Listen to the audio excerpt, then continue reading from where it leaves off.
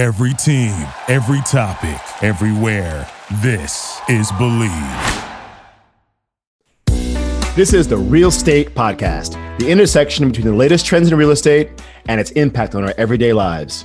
We're your hosts, Alex Norman and Jamie Blonde, and you've come to the right location. The Real Estate starts now. In today's episode, Future of Mobile Homes, we explore the intersection between the critical need for affordable housing in America and the realities facing the communities that these facilities are meant to serve. We are honored to have as our guest today, Sara Terry, an award-winning photographer, filmmaker, and journalist. Sara's first film, Fumble Talk, the story of an unprecedented grassroots forgiveness program in Sierra Leone, premiered at South by Southwest in 2011. It played at more than 100 festivals around the world and won several prizes, including the Human Spirit Award at the Nashville Film Festival. Sara is a producer, director, and cinematographer of A Decent Home, a documentary which follows the residents of several manufactured home parks across the country and examines the impact that a wave of private equity firm purchases of mobile home parks is having on its residents. The film is currently touring festivals around the U.S. The website is adecenthomefilm.com, and all the socials are A Decent Home Film. Welcome to the show, Sara. Welcome to the show, Sara. Thank you, Alex and Jamie. So tell us a bit about yourself. I'm a filmmaker, a photographer, a former newspaper reporter, and I'm just going to drop in something that lands right into the conversation. We were talking before the taping began about how the film had hit you guys in the heart and made you cry. And so what I'll tell you about myself is that my work is always guided by the premise that if I can reach somebody's heart in whatever story I'm telling, then I'm going to get a pretty wide audience. And from that group, there's a smaller subset of people who, if I made them feel something, they're going to think about something a little more deeply. And from that group, there's the smaller subset, but the people I also really hope to be reaching. And those are the people who are going to do something. So I always kind of work in that inverted pyramid way to go from the heart to the head to action. Well, Sara, I think I told you that I was crying in private. You did. Crying loudly. Just saying. Got me crying now. But to be fair, I think, there was important topics that you raised. When 17.7 million Americans actually live in a mobile home community, and that's roughly about 5.6% of the American population. And which you pointed out in the film, the realities of that is that some of the largest communities in America are located in both Texas, probably the largest community in America, second Florida, and then Louisiana. And you highlighted your film in Colorado, if I'm not mistaken. And it's a powerful documentary, as you mentioned. It touched my heart and Jamie's, and I highly recommend that everyone who's listening to this podcast go check it out. But tell us, Sara, out of all the topics that you've documented in your career, what made you focus on the challenges in this community and with the mobile home industry? My topics always kind of pick me. I'm a very intuitive person. I was a general assignment reporter, and choosing to take on a long-term project in photography or filmmaking, which filmmaking definitely is. This film took 6.5 years to make. I have to be drawn to something like really deeply. And I had thought I'd made my first 2 films, and it was several years later. Somebody asked me what my next film was going to be, and I said, I don't know. I may not have one in me anymore. It was a friend from the Sundance Institute, and she sort of rolled her eyes at me. And the next morning, I was reading an article in The Guardian about Frank Rolfe and Mobile Home University, which is in the film. And in that, which is outrageous enough, which we can talk about in a bit, but the article also included the fact that billionaire Sam Zell owns more mobile home parks than anybody in the United States. Billionaire Warren Buffett owns the largest mobile home manufacturer and the 2 largest lenders. And at that time, this was in 2015, the Carlyle Group, one of the largest private equity firms in the world, had just started buying up parks. And I had already at that point I think the wealth gap is the biggest issue facing us. I think it's the face of everything. I think it causes climate change, racial injustice. It's kind of behind every ill in many, many ways. It's the face of greed. I don't care if you have money, but it's what you do with your money. So I just was like, I was outraged. There's this big question for me. It's a business story in many ways, but to me, it's a deeply human story.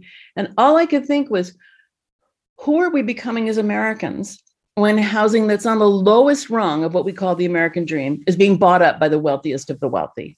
And 6 weeks later, I was doing my first filming trip, which was actually at Mobile Home University. And it's interesting that for our listeners, I think a little bit of color in the sense that I think, at least for me, I used to think of mobile homes were actually real trailers on wheels, Winnebagos that people would park when they were going to see the Grand Tetons in a national park. Those are RVs. Right, those are RVs, and I didn't realize that these mobile homes, these were permanent. People don't have to understand, these are permanent homes that are and these are where these people live. And the issue that you were bringing up in the movie is that it's not that that people are rolling up these facilities, people are buying these parks. It's that they're jacking up the rent to the point where these people can't afford it, and that's the real issue. Correct?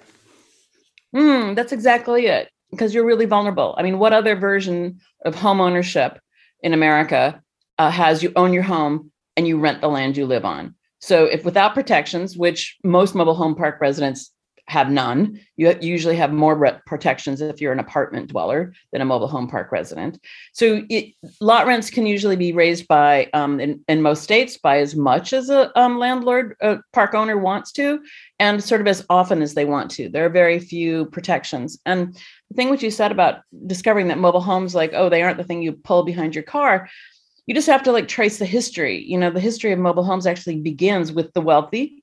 When cars started up, there were no hotels, there were no places to stay as you went along the side of the road. So they began kind of turning, there's some great archival photos in the film that show you this. They began sort of tricking out cars and vans to become like mobile homes.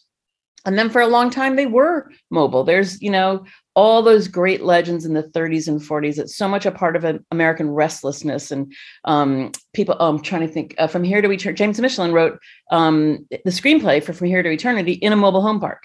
So it's part of our history in that wanderlust way. But around the 1970s, 60s, it changed as the manufactured housing industry wanted to become more respectable. Manufactured housing is the more official term for what we're talking about. And they began building homes. Once Levittown became popular, they realized they needed to be more, in place. So that's when mobile homes began being created in such a way that you can't really move them. They are usually delivered by massive trucks from the factory, and they are put together on site. And to move them costs thousands of dollars. So it's Frank Rolfe actually says, it's not in the film, but I have there's so many amazing quotes from Frank Rolfe. He's like, you know what? People can't afford to move their homes. So I guarantee you, the people who live in your parks will just go down, the street to the local Walmart and get a few more hours of work each week to cover the rent increase. Can you just clarify who that is you're referring to? Who is that person? Frank Rolfe is the co-owner of Mobile Home University and the co-owner, or the fifth or sixth, that changes, largest manufactured mobile home park owner in the United States. And he's the guy who teaches all these kind of mid-level investors and wannabes, how to buy parks, to buy and sell them to make a profit. I mean, I've literally stood in the room where he says, don't plant trees. You have to spend money to water them. Take out all the trees. Drain the swimming pool. It's like, make the most money you can while providing minimum services. There's a quote that I use a lot, and that's from Mahatma Gandhi, who said, the greatness of a nation can be judged by how it treats its weakest members. And, I have to say that that quote resonated with me in watching the film, because I think affordable housing is such an important part of America. Having a place for people to live affordably is truly American in a lot of ways. And I think, it's whether or not it is in the urban city or in the suburban sprawl or urban sprawl or rural sprawl, people need a place to live. And I think your point about in the movie in particular about where these communities are located, how in some cases cities are built around these communities, and thus raising the value of the property and forcing these communities to relocate, is a powerful one. And housing crisis in America is one of the ages, right? That's been going on for decades. Every so often it heats up, and we're right now in the middle of one, particularly due to the pandemic. And we're going to see this challenge happen again. And 5 years ago, you created the film, but this is an ongoing issue that I think needs to be addressed, needs to be thought through. So when you were making this film and you were talking to folks, did you get the sense that what was happening in this community is happening everywhere else, and the fight that is going on in this community will just continue in other places, or is still going on in other places? I mean, what sense did you get that this was a unique problem in one part of the country versus the rest of the nation? It's happening all across America. There are something like 45,000 mobile home parks in the United States, and this has been going on. Once the Carlyle Group got in back in 2015, private equity firms from all over the world jumped in on parks, and they've been buying them. There's one in the film called Haven Park, which my main stories in the film are in Colorado and Iowa. I also filmed in Northern California at a park literally next door to Google headquarters, and also at a small park in New Hampshire to give a sense of the national landscape. But no, it's like everywhere, and wherever, private equity seeks a vacuum in capital, and it found it in mobile home parks and what they could get from it. They're not. Occasionally, a park is rezoned for redevelopment, but the huge majority of these purchases are to keep the parks in place and just raise rents. So they're increasing the value of what they're getting, and providing fewer services. But I think there's a really important picture here. So like, that's the micro, that's the United States today. And it's, this particular crisis has been escalating for 6 or 7 years. But this is so worth stepping back and understanding that it's taking place in the context of an economic narrative that is only 50 years old. So this is Abigail Disney's film, The American Dream and Other Fairy Tales, which just came out at Sundance this year, also examines this issue of economic inequity. And she was able to put backstory in it that didn't fit into my film. Milton Friedman started this. It's the idea that greed is good, the idea that the only social responsibility of a corporation is to make money for its shareholders. That form of economics took hold about 50 years ago, was magnified by trickle-down economics, became entrenched with neoliberalism, and it's just a narrative. It can be changed. The idea that the only reason you're in business is to make more money. I mean, I understand capitalism works that way. It's just generated to make money. I don't think capitalism as a system operates effectively unless somebody's injecting social conscience into it. But just go back and look at World War II America, post-World War II America, and the affluence that this country had, and the well-to-do, stature of the wealthy, even though they were being taxed at 80 and 90%. People, their middle class had homes, unions were healthy. It just began that shift then to sort of go, oh no, as the rich get richer, everybody's going to benefit. Well, how's that worked out? And I want people to understand it's just a narrative, and you can change it. You can inject into the conversation, is greed good? What should we be doing? In your movie, you had Elizabeth Warren, the Senator Elizabeth Warren from Massachusetts, which is actually in your film. I don't know if that was coincidental or you asked her to come on. How did that happen? Because my next question is about where is the government in all this? But how did Elizabeth Warren end up in your film? She was on her presidential campaign, and she was in Iowa, where the joke among Iowans is that like by the end of the primary season, candidates are bringing in your mail and packing your groceries at the grocery store. They're so present. Not cooking dinner at your house. Warren, yeah, kind of. But Elizabeth, I mean, they're everywhere. They really are. I've known that before, but I experienced it in this past campaign. And Elizabeth Warren came to the mobile home park. She'd been invited. She knew about this issue. She'd already been involved. She'd written a letter with Representative Lobensack. He's not in office anymore, I don't think. But they'd written a letter to Haven Park, the private equity firm, asking them to justify some of their expenses. So she knew about it. I mean, Cory Booker is in the film too. It was amazing to sort of just have all these progressive politicians popping in, and they're both still, on these issues. So falling back on that, I noticed some of the politicians you had were in favor of the transfer of ownership of the parks. And it gets to the whole point of you can't fight City Hall. Like, I live right across from an empty lot that was supposed to be zoned for 15 floors, and they got approval to put a 45-story building there. And, we tried to fight it. We get lawyers, but you can't. These developers have all the money. Carlisle, they have all the money, all the lawyers. They can make the political donations, and they get the government in their pocket. So where is the government, or what is the role in government here to help to solve this issue? Well, the most important place to start is go to your local city hall meetings. Show up, make a lot of noise, ask about every time a housing development is being planned or a new real estate development. Go in there and make noise. That's what the residents of Denver Meadows, the park that's in the film, they did that for 3 years. They showed up at every meeting. And I'm not going to tell you how that story ends in the film, but I will tell you that because of them, the state of Colorado now has statewide laws that place Colorado in like the top 5 or 6 states in the country with protections for mobile home park residents. This isn't these are zoning laws that really happen at local and state levels. The only place the federal government really makes an impact is on Freddie Mac and Fannie Mae lending policies, which are deeply in need of being revised because they've been making loans to private equity firms for affordable housing. So Haven Park has gotten the government's money to buy a park because mobile home parks are affordable housing, and then to go ahead and jack up their rents. There hasn't been any check on that. So that's something that's going on right now at the federal level. There's certain people involved. Sherrod Brown, senator from Ohio, recently did a congressional hearing that you can find on C-SPAN about the impact of private equity in the housing marketplace. I mean, it's essentially what we need to do is get private equity out of housing. And then there's a lot of other ways to approach that as well.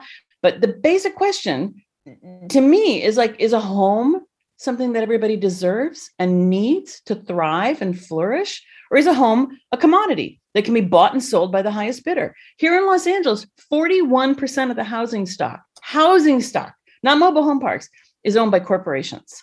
That's like, they started buying up in the Great Recession. And they're literally, just follow the news. Go look up private equity in housing and you will find it, like all over the place. There's a Washington Post just did a piece on, this block used to be for new home buyers. Now it's for private equity. So it's like everywhere.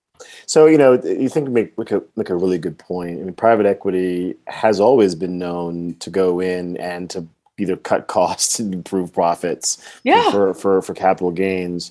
We had very early on, we had a guest on the show and talking about fresh water resources in the Great Lakes in Michigan. And there was talk about corporate involvement in who owns the water.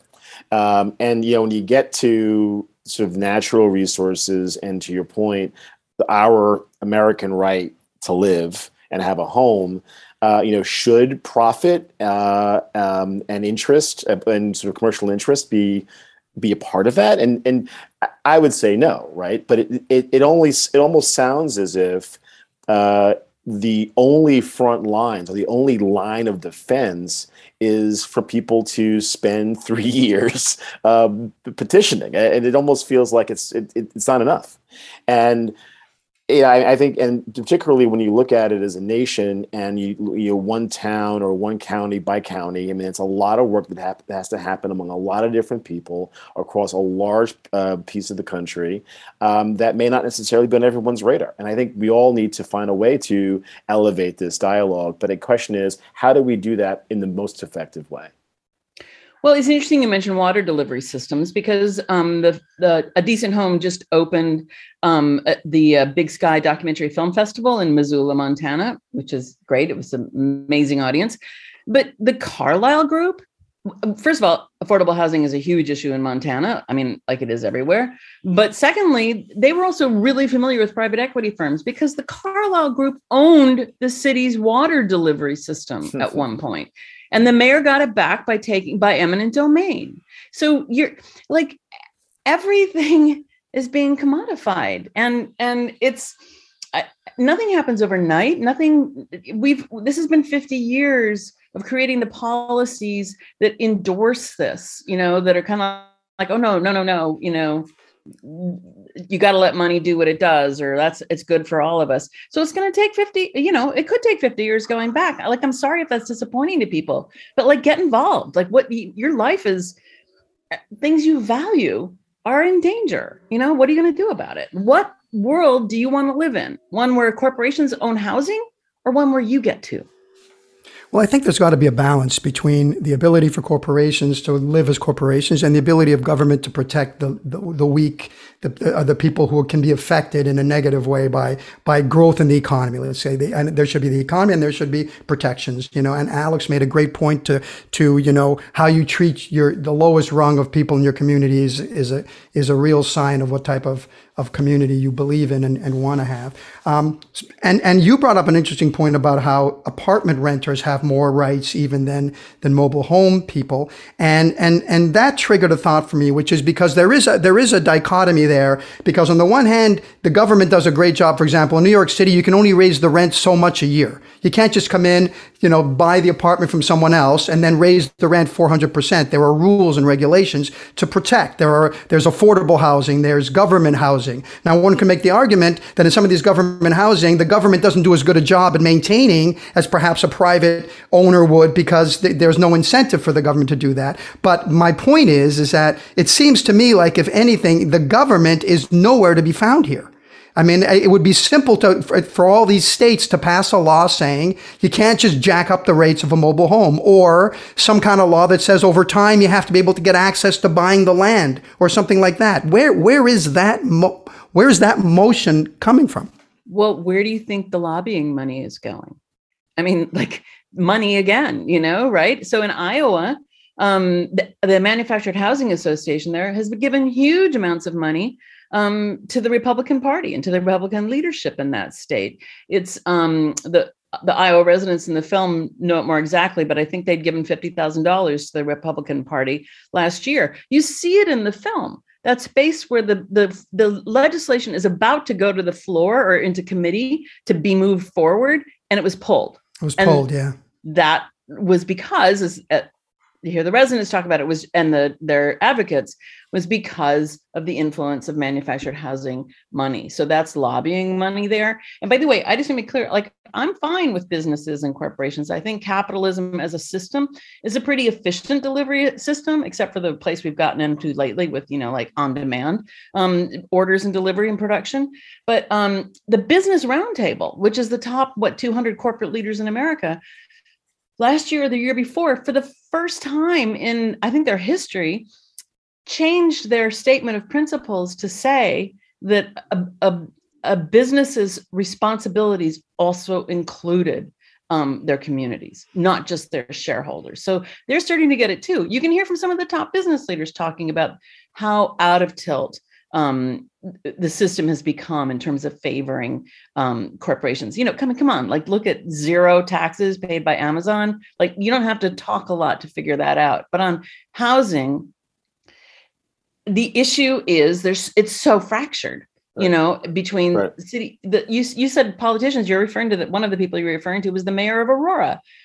Who's mayor? He tells you right in the film. He's a realtor. He's been in commercial real estate. Yeah, that was stunning. That's a stunning moment in the movie. Yeah, I was like, what? Nobody was hiding these things. I didn't have to work hard, as a journalist, much to my surprise, to get people to say some of the things they said. It's just, and to me, that was like the banality of the conversation. That's just the way it is, So let's talk about the community. Do you guys think I have an opinion, by the way? Like, I wish you would speak from the heart to be much more. Could I tone down a little? Yeah, I think this is great, man. I think let's just shift the gears a little bit in talking about the people, the communities, the people that are living in these homes.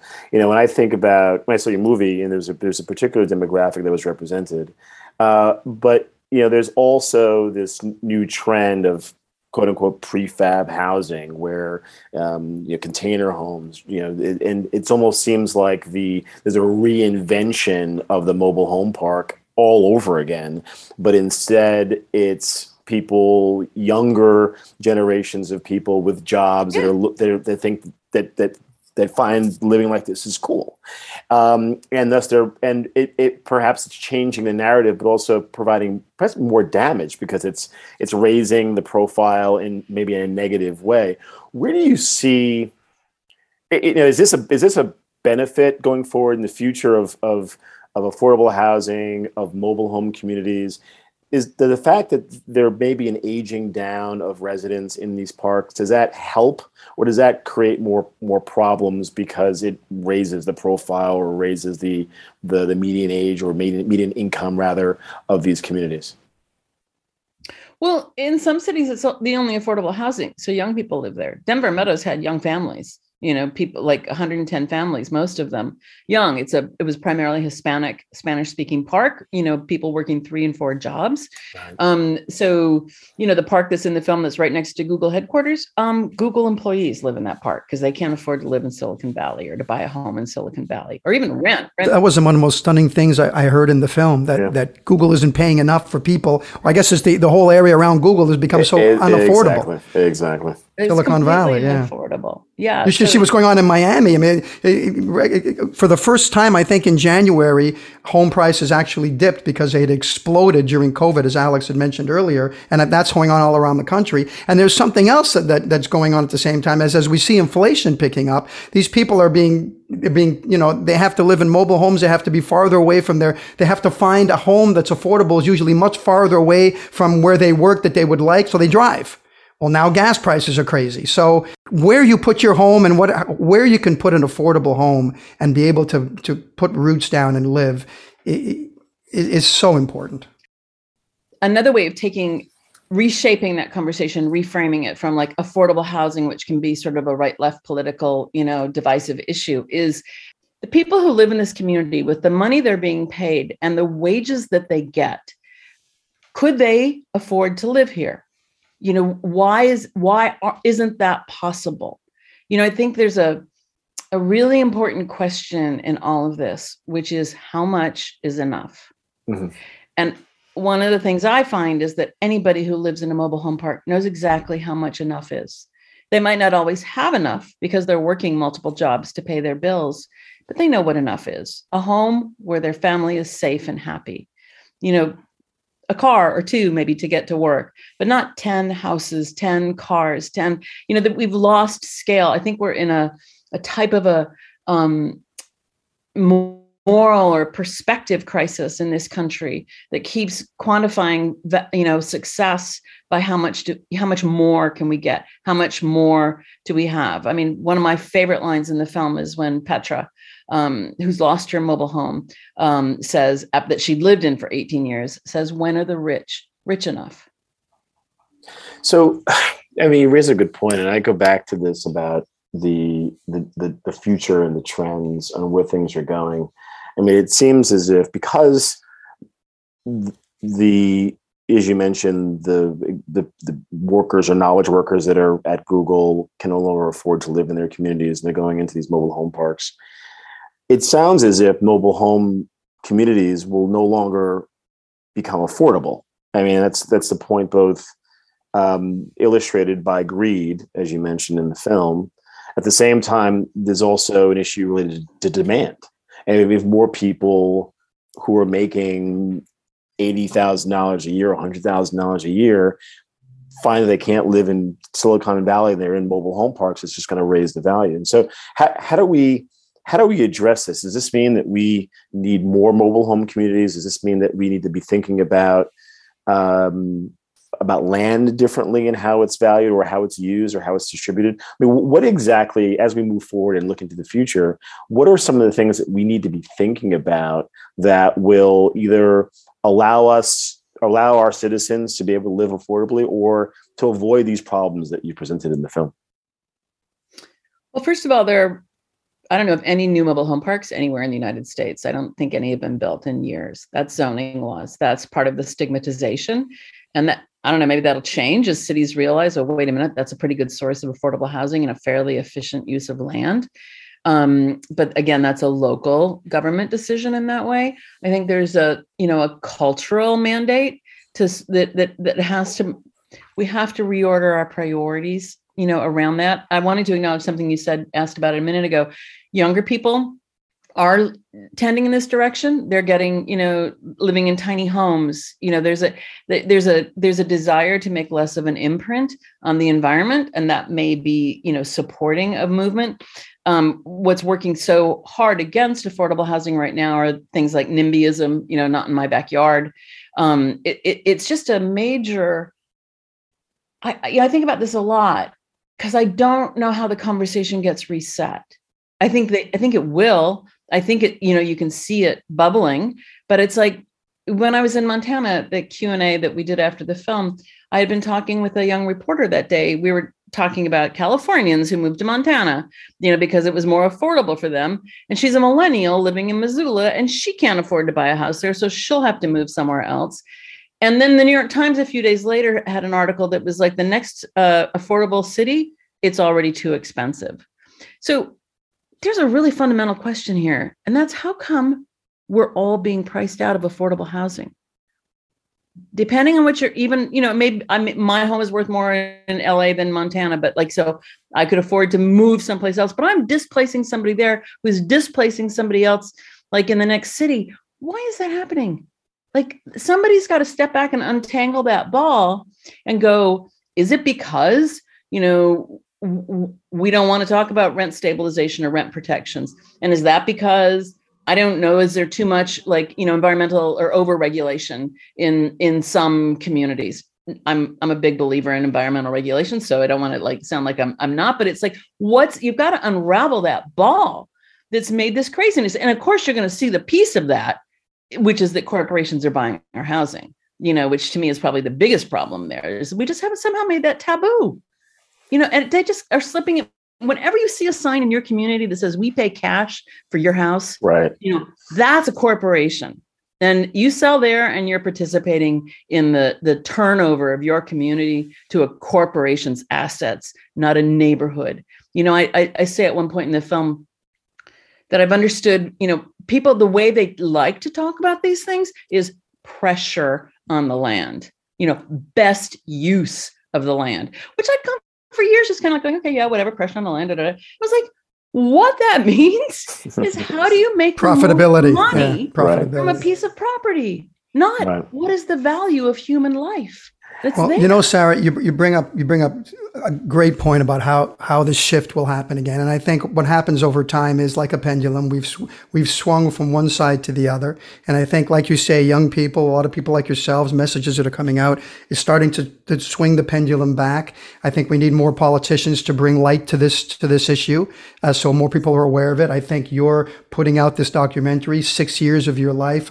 Who knows how much in terms of financing? We're up to about 7 now, just so you know, and it'll go into 8 by the time we're done with our impact campaign. Like I just said, 8 years. Don't ever correct the host again. 8 years. And I think it's people like yourselves, as well as shows like this, government intervention, politicians getting more involved, that is going to move the pendulum. And like a pendulum, what starts as a little bit of movement, as it starts to drop, will gain momentum, and we'll have shifts that hopefully sooner than 50 years or whatever it is, the comment that you made, hopefully we will get to a point where we'll get back to the original idea of affordable housing, which it was for the lower rung of the community to have the same pleasures and security and satisfaction of being able to be in a home and own their home as everybody else does. Absolutely. That's exactly right, Jamie. So I love the work that you're doing. How do we and our listeners help?